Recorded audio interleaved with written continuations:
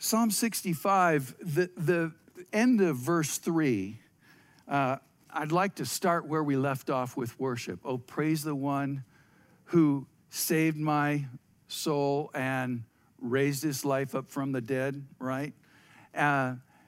Jesus paid it all. All to him I owe. Did we get that part? Jesus paid it all, and as a result, I owe him everything. Because sin that had left this stain on my life has been eradicated through the gift of God, the gift of grace. The end of verse 3, the psalmist writes, iniquities prevail against me. As for our transgressions, what? You forgive them all. That's the grace of God at work. That's the gospel right here in the middle of Psalm, or the beginning of Psalm 65. Now, Psalm 65 is attributed to David. However, if we take a look at the end of verse 4, what does it say? The end of verse 4 speaks of the temple, does it not? Let me ask you this. Was the temple built when David was alive? No. In fact, David is credited with the idea of, Lord, you deserve a house. Here I am living in a house of cedar, and it's luxurious. And you live in a tent. But the Lord said, David, you're not the one to build it. Solomon, your son, is the one to build it. 1 Kings chapter 8, verse 17 through 19. This is Solomon speaking of that fact. Now, it was in the heart of David, my father, to build a temple for the name of the Lord God of Israel. But the Lord said to my father David, whereas it was in your heart to build a temple for my name, you did well that it was in your heart. Nevertheless, you shall not build a temple, but your son who will come from your body shall build the temple for my name. So there's some question here. Is the temple literal? If it is, if the mention of the temple is literal, then this can't be a Psalm of David. If, however, it is figurative, it certainly could be. And it's not a hill to die on, okay? It's not something that we need to get all worked up over. But this is a psalm of praise and thanksgiving. And it's thought that perhaps, given some of its references, that it may have been a psalm that was given at the harvest festival or the Feast of Unleavened Bread. So we start out with praise to God our Savior. Verse 1, there will be silence before you and praise in Zion, O God, and to you the vow will be performed. O you who hear prayer, to you all men come. Iniquities prevail against me. As for our transgressions, you forgive them. Interesting, the New American Standard Bible, how many of you are reading out of that tonight? Okay, that's a text that I actually prefer because it's very specific in being tied to the original language. However, there are reasons for other translations because they give a more quote-unquote understandable sense of the original language. In the New King James Version, that first verse, we read, there will be silence before you and praise in Zion, O God. Some of you who were reading the New King James are saying, wait a second, that's not what that says. Because in the New King James, it says, praise is waiting for you, O God, in Zion.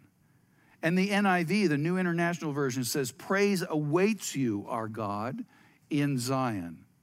And the English Standard Version says, praise is due you, O God, in Zion. Now, why the different translations? Well, it has to do with this word that in the NASB is the New American Standard Bible is translated silence, and it is also translated stillness or repose or waiting. Psalm 62 verses 1 and 2 says, "My soul waits in silence for God only." And it's the same word. My soul waits in silence for God only. For in him is my salvation. He only is my rock and my salvation. Now, so we have this idea that praise waits for God, that there's silence involved. And the question comes to my mind right away is, can praise be silent? I mean, seriously, when we think about praise, most of the time we think about volume, right? Yes. Yeah. Hands lifted up, lifting up a shout, making lots of joyful noise, right? That's what we usually associate with praise. Psalm 100, "Shout joyfully to the Lord, all the earth. Serve the Lord with gladness. Come before him with joyful singing." And the word joyful is boisterous. But our silent awe before God, our silent awe before him is also praise and honor to him. Psalm 39, 1 through 5 says, "I said, I will guard my ways that I may not sin with my tongue. I will guard my mouth as with a muzzle while the wicked are in my presence. I was mute and silent. I refrained even from good. My sorrow grew worse.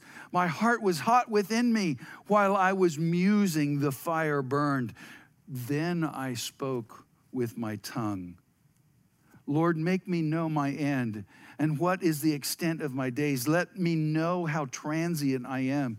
Behold, you have made my days as handbreadths, and my lifetime is nothing in your sight. Surely every man at his best is a mere breath."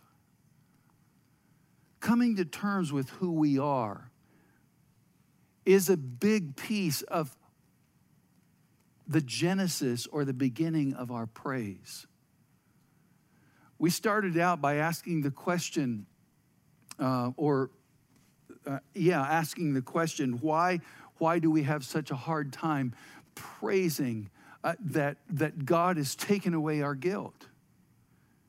Because some of us honestly don't believe we're that bad. Seriously. I mean, look at John. Who would think that this man would be anything but good? But he knows, and God knows, that apart from the grace of God, his righteousness is as filthy rags, stinky, filthy rags. And so coming to terms with who we are is a big piece of allowing praise to really rise up from within us. Genuine praise. Giving praise and honor to God includes being humbly mindful of our desperate condition before him, even in comparison to our enemies. The Hebrew text seems to literally read, "For you silence is for praise, O God of Zion." Silence is for praise. If this is correct, then the probable meaning is that the silence of resignation and surrender to God is the praise that is presented to God. Think about it. The silence that we have in understanding the depth of our depravity gives God opportunity to say, "Yay, you get it." One of the things I learned at this conference 2 weeks ago was the fact that, the statement was made, one of the most damaging things that has been done to the church at large today is how-to sermons. What? Wait a second. Learning how to be happy before God, learning how to have a great marriage, learning how to walk uprightly, learning how to do this and that as a Christian is really important, right? And being able to do the how-to steps helps us get there. Surely that's a good thing. But you begin to inspect that a little further, and what is at the core of that is that connecting with God is surely something you can do on your own. All you got to do is read a how-to book. And you can do things and be all right with God if you do these steps 1 through 6. What's missing there is the transformational truth of the gospel that only God can make us right. Only God can impart his righteousness to us. And that's the part that so easily gets stripped away piece by piece as we become more and more and more self-sufficient. You see, self-sufficiency as a believer is the steps that lead us away from God, not to him. Verse 2. O you who hear my prayer, to you all men come. Note, God actually hears our prayer. It's not just a religious ritual or spiritual exercise. Some people would suggest that prayer and meditation is just a spiritual exercise, and it's good for you. Well, yeah, it's good for you, but prayer is actually heard by God, God Almighty. He hears. And so what's the next thing, the next expectation? If he hears, he also answers. Yeah. Now, how he answers is not to be presumed. He might answer yes. He might answer no. He might answer, wait a while. But he answers because he actually hears. Now, the psalmist writes, to you all men come. You know, in the end, every knee will bow, every tongue confess that Jesus Christ is Lord. Philippians chapter 2, the end of that glorious New Testament hymn. And the truth is truly there, but we also see it in Isaiah 45. This is not, the idea was not just a New Testament idea. It is an idea that's rooted in the history of Israel. Isaiah chapter 45, Isaiah writes, as the Lord is speaking to him, I have sworn by myself. I love that. Do you solemnly swear? Put your hand on the Bible. What's that mean? You swear by God? This is God. I have sworn by myself. There's no higher authority. The word has gone forth from my mouth in righteousness and will not turn back. That to me every knee will bow, every tongue will swear allegiance. They will say of me, only in the Lord are righteousness and strength. Men will come to him. Men will come to him because he is almighty. Signed, sealed, delivered, discussion over. Verse 3. The psalmist writes, iniquities prevail against me. As for our transgressions, you forgive them. Iniquities, we talked about this several weeks ago. There's a difference between iniquities and transgressions. Remember we had that discussion? Iniquities are willful acts of wrongdoing. Willful acts of wrongdoing. Now, wait a second. The psalmist wouldn't be trapped up in that, would he? Willful acts of wrongdoing? Willfully doing wrong? Guilty. I'm with the psalmist. Guilty.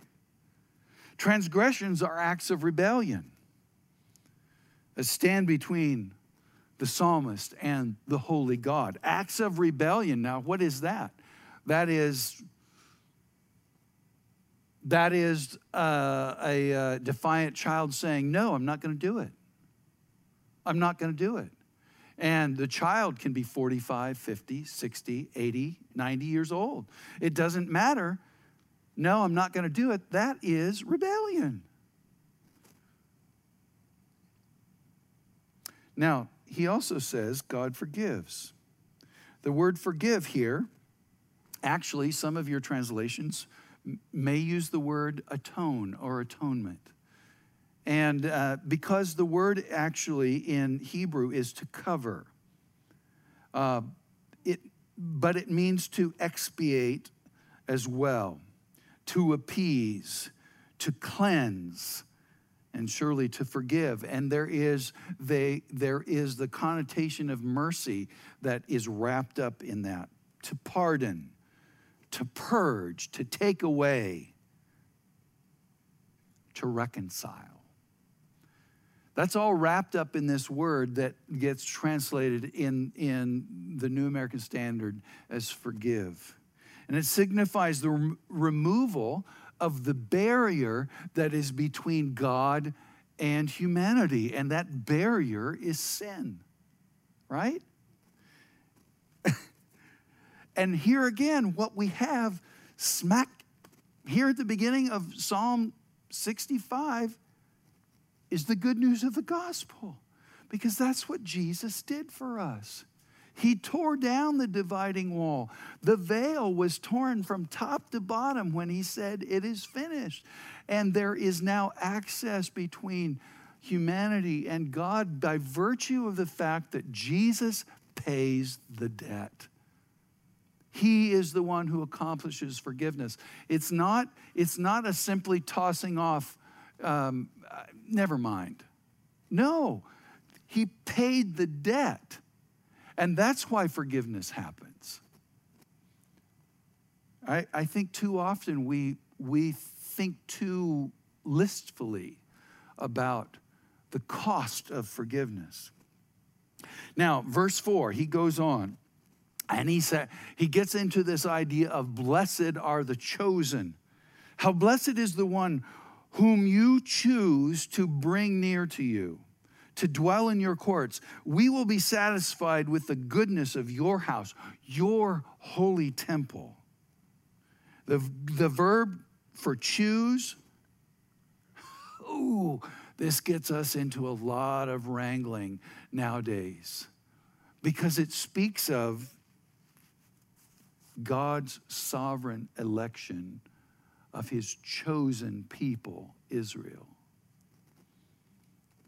And it speaks of that collectively, but it also speaks of that election as individual, such as David himself, if David is the author of this psalm.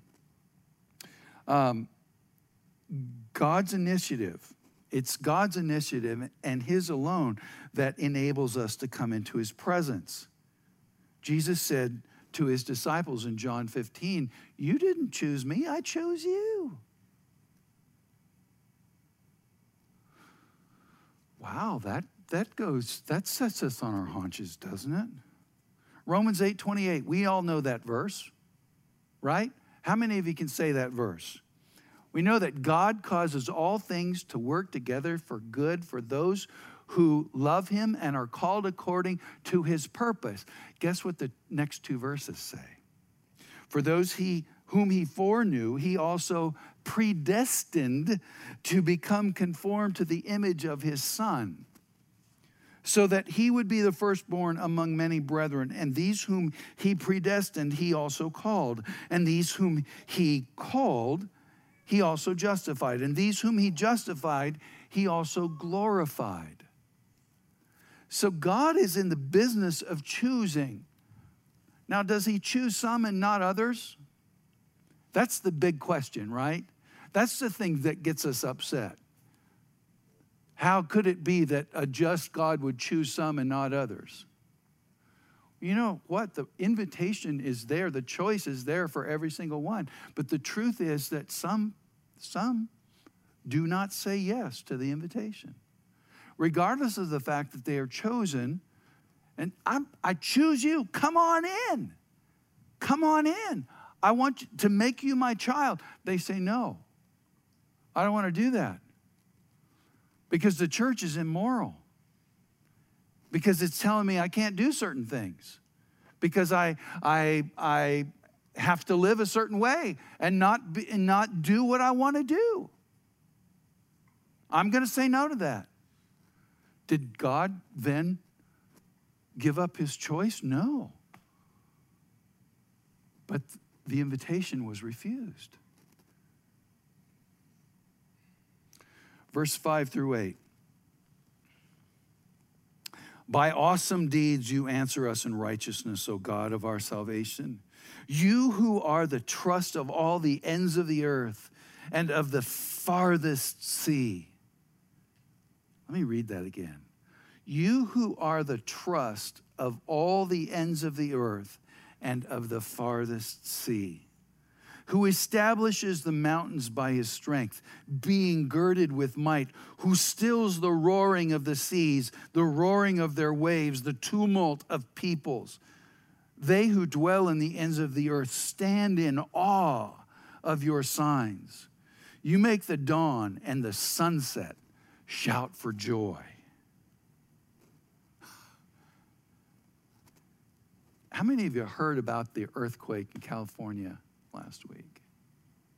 What was it, 6.9? 7.1? 7.3? There were 3 earthquakes or 3 and 2 aftershocks? 3 different earthquakes. Wow. 6.9, 7.1, and 7.4, is that what you said? That's awesome. That's what the word awesome means. Does an earthquake strike a sense of dread or fear in you? I know it certainly would for me.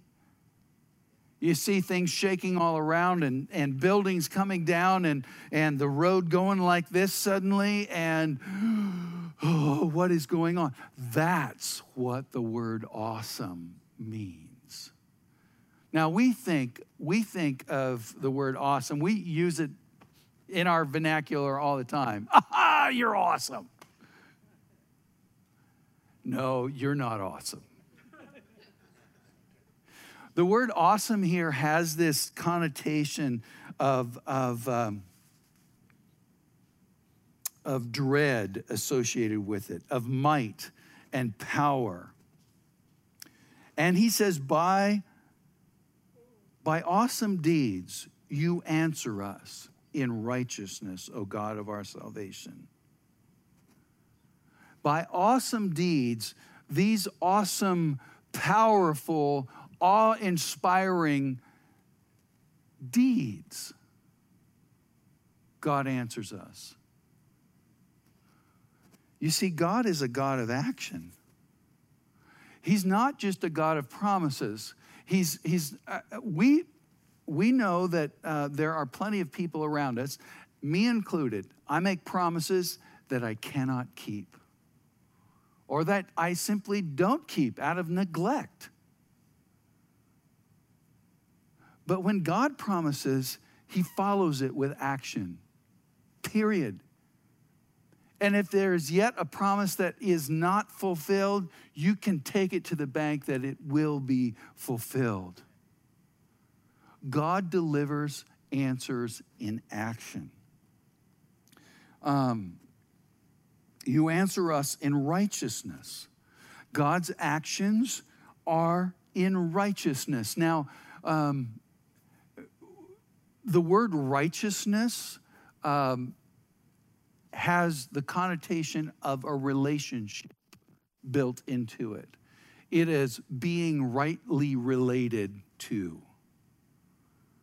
So God answers, he answers with action that is built into a right relationship with him. You see, right and wrong are inextricably linked with God. There is a relationship there. Our present culture's moral assumptions aren't what they used to be. We talked about that earlier. And the result is an upside down moral compass. Behaviors that ultimately harm others and destroy freedom are what the Bible speaks about as sin. But in the short run, they appear to be restrictive. In the long run, however, they yield life. In the short run, they look like casting judgment upon people, declaring that they're wrong, because they are.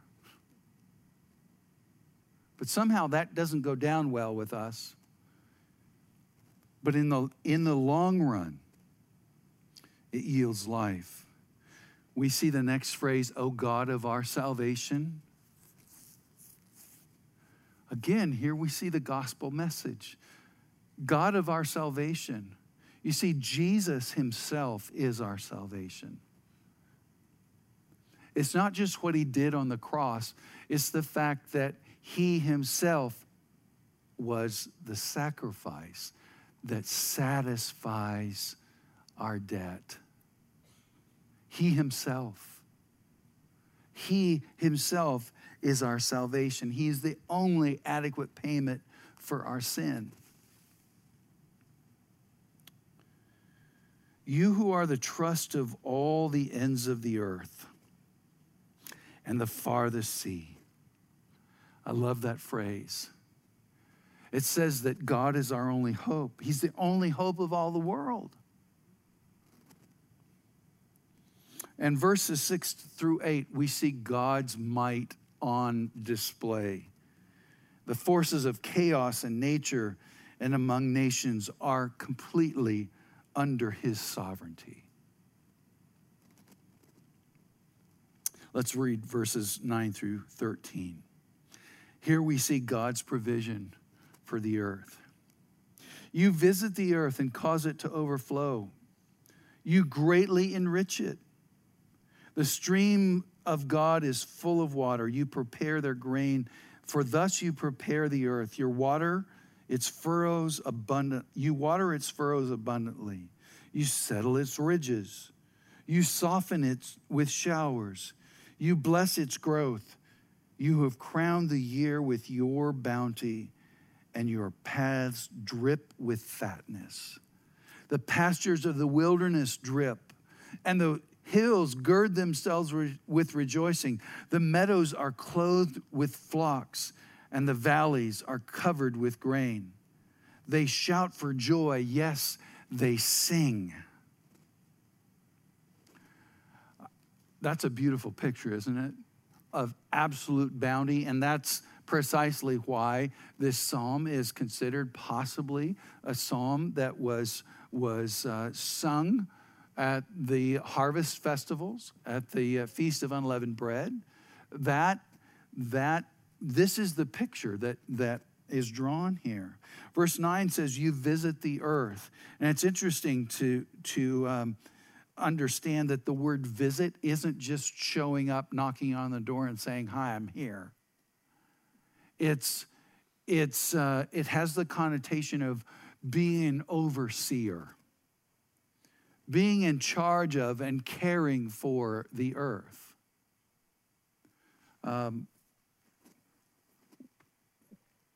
was told once that a good manager is one who walks around a lot.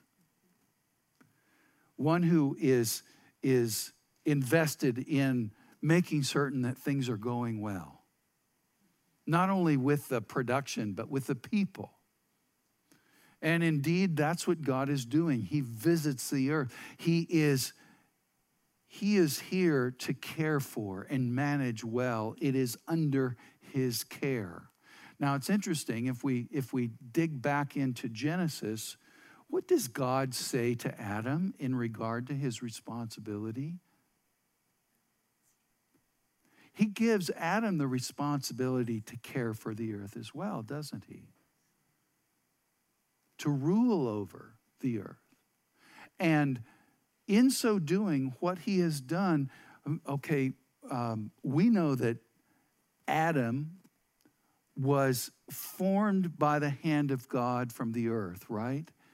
And his breath was from God himself. The word spirit is that word, breath. God breathed on him and he became a living being. We read elsewhere that God created us in his image. Not that we are God. Far, far. Did I say far? Far from that. Okay? But we are created in his image. And therefore, he also partners with us with the things that he does. And that's part of our role, even as humanity, as individuals, is to care for God's creation. You visit the earth and you greatly enrich it. It's interesting, that word enrich, when you think of enrich, there's two ways to go with that in my mind. Enriched flour, right? Packed with vitamins, all the stuff that they took out of it when they bleached it, okay? They enrich it. They pack it full of the nutrients that are necessary. The other end of the spectrum is to enrich, means to collect a lot of stuff, to become wealthy. The Lord says the psalmist says that God greatly enriches. I think it's both of those. He accumulates much, but he also deepens, and more specifically, he sets it up to grow into wholeness or fullness. 9 through 13, we see the systems of the earth at work.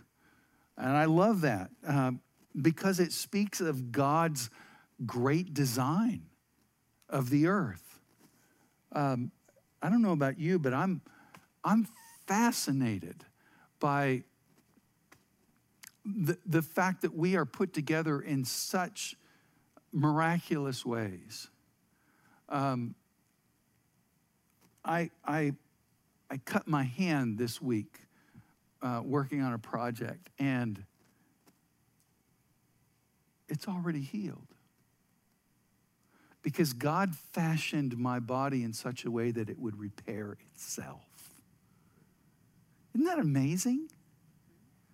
What else does that?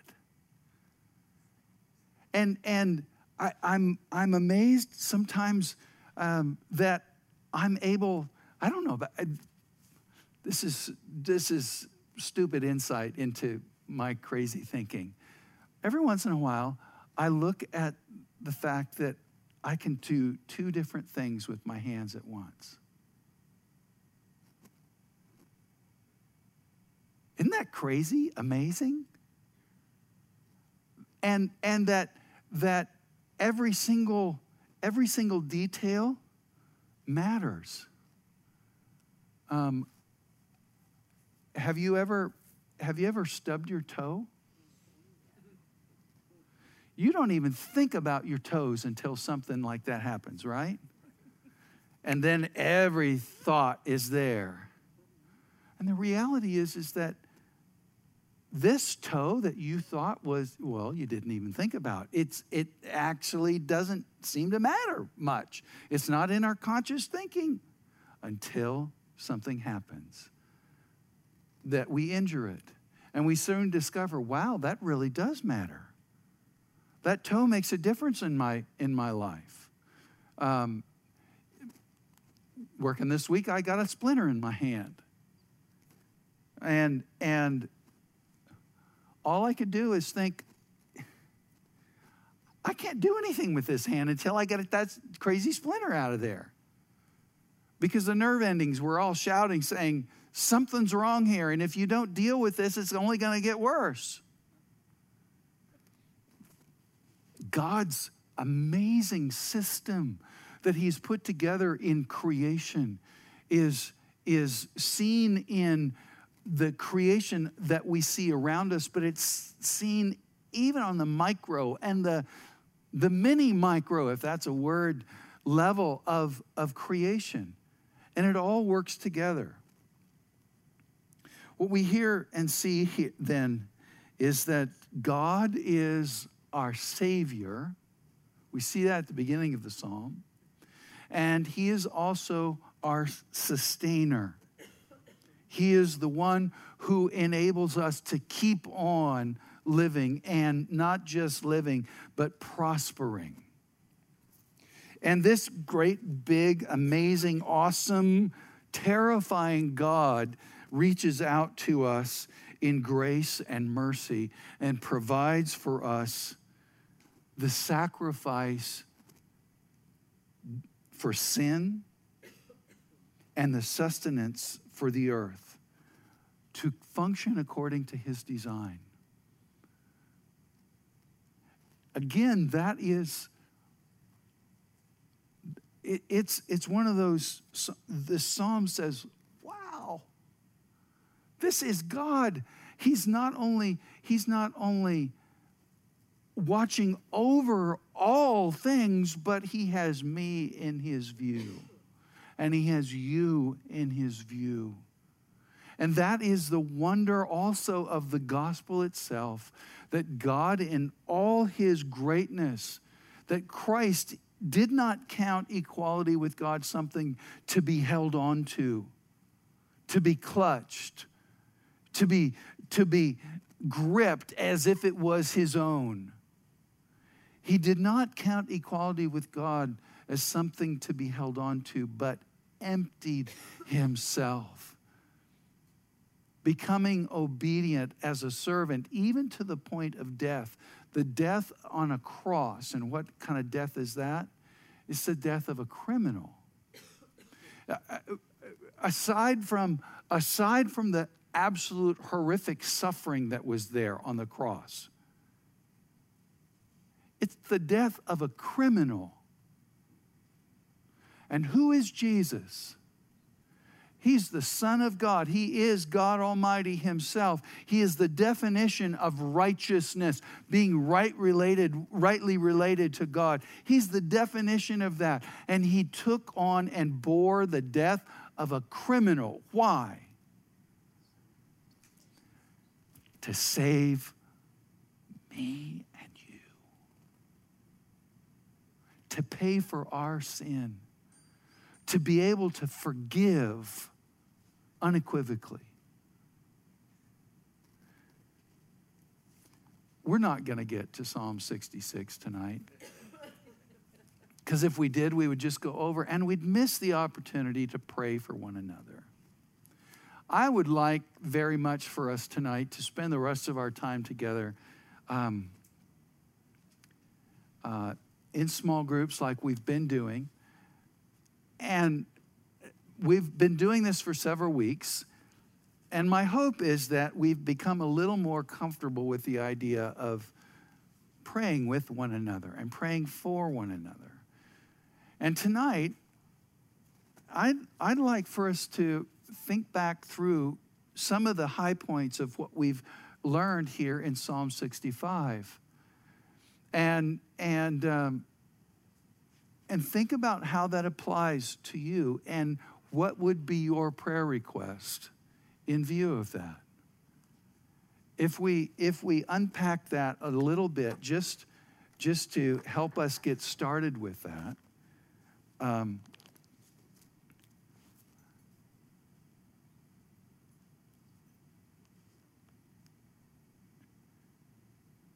The idea of forgiveness is there, right? The New Testament, the Apostle James speaks of the value of confession being connected to forgiveness. And what does he say? If you confess your sins one to another, God is faithful and what? Just. Not only to forgive us of that sin, but to cleanse us from all unrighteousness. Now, this is the bold ask, a big, bold ask of me, because we're not inclined to be very vulnerable with one another, right? But I'd like to ask you to dare step into the water of trusting one another just a little bit more tonight and saying, there is this in my life that I've been afraid to deal with. There is this piece in my life that I know I need to lay down and I just haven't been able to do it. There is this sin that has got its grip on me and I need to walk away. I need to confess it and receive forgiveness. That's a practical thing that we can pray for one another with.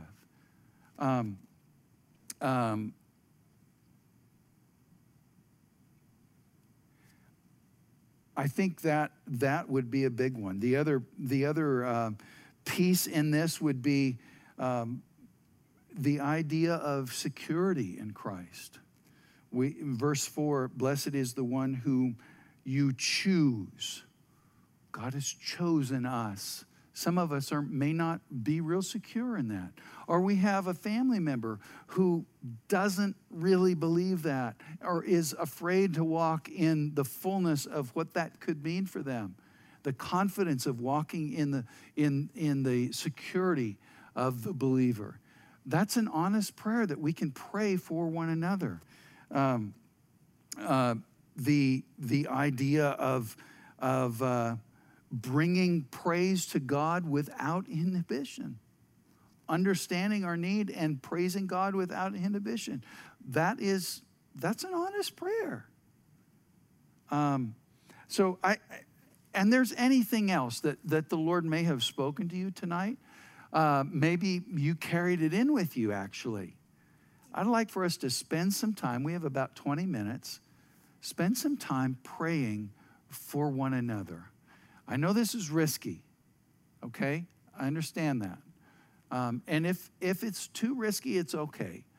Just pray for one another. Pray for another. You don't necessarily have to say, this is what I need prayer for. It's okay. But the idea is to learn to trust one another. That's what being the body of Christ is really all about. So we get to practice that tonight, okay? Let's spend some time doing that, and I'll bring it to a close around 8 o'clock. If you need to leave before that, you can. If we want to stay beyond 8 o'clock, we're welcome, okay? Let me just end this time with prayer. Lord, thank you for your grace with us, for the fact that your mercies are such that you indeed reach to us and provide forgiveness for us. We thank you that we've seen the gospel and the truth of it here, even in Psalm 65 tonight. We thank you as well, Lord, that your provision is such that it lacks nothing. There is every detail covered. And tonight, as we pray for one another, I pray that you'd also help us encourage each other to walk deeper in our walk with you and to risk being closer to one another and allow your life to extend through us to one another. Thank you for your grace in that. In Jesus' name.